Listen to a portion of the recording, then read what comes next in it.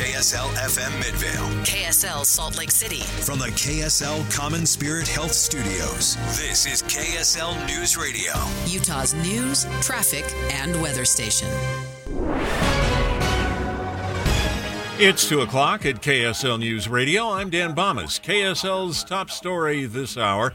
Traditional single-family starter homes with 3 bedrooms, 2 baths, and a garage now out of reach financially for first-time home buyers. KSL News Radio's Heather Kelly reports on rethinking what your first home will look like. Experts with Utah Housing Corporation say starter homes in the 1950s had 2 bedrooms, 1 bath, and a carport. But in this economy, condos and townhouses are the way forward into home ownership. A recent report from the Kemsey Gardner Institute shows Utah is building 4 times as many condos than a decade ago. The report also shows almost every listing under $450,000 is for a small condo or townhome. Most single-family homes start at $500,000. Our top national story this hour from ABC News.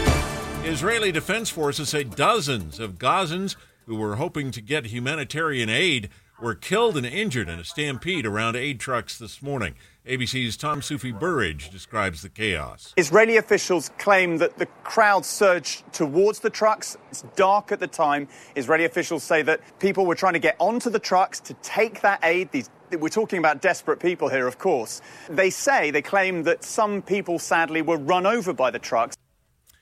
And taking a look at your money at this hour, the Dow Jones average has turned a corner and is now up on the day. The NASDAQ is up as well, about 144 points.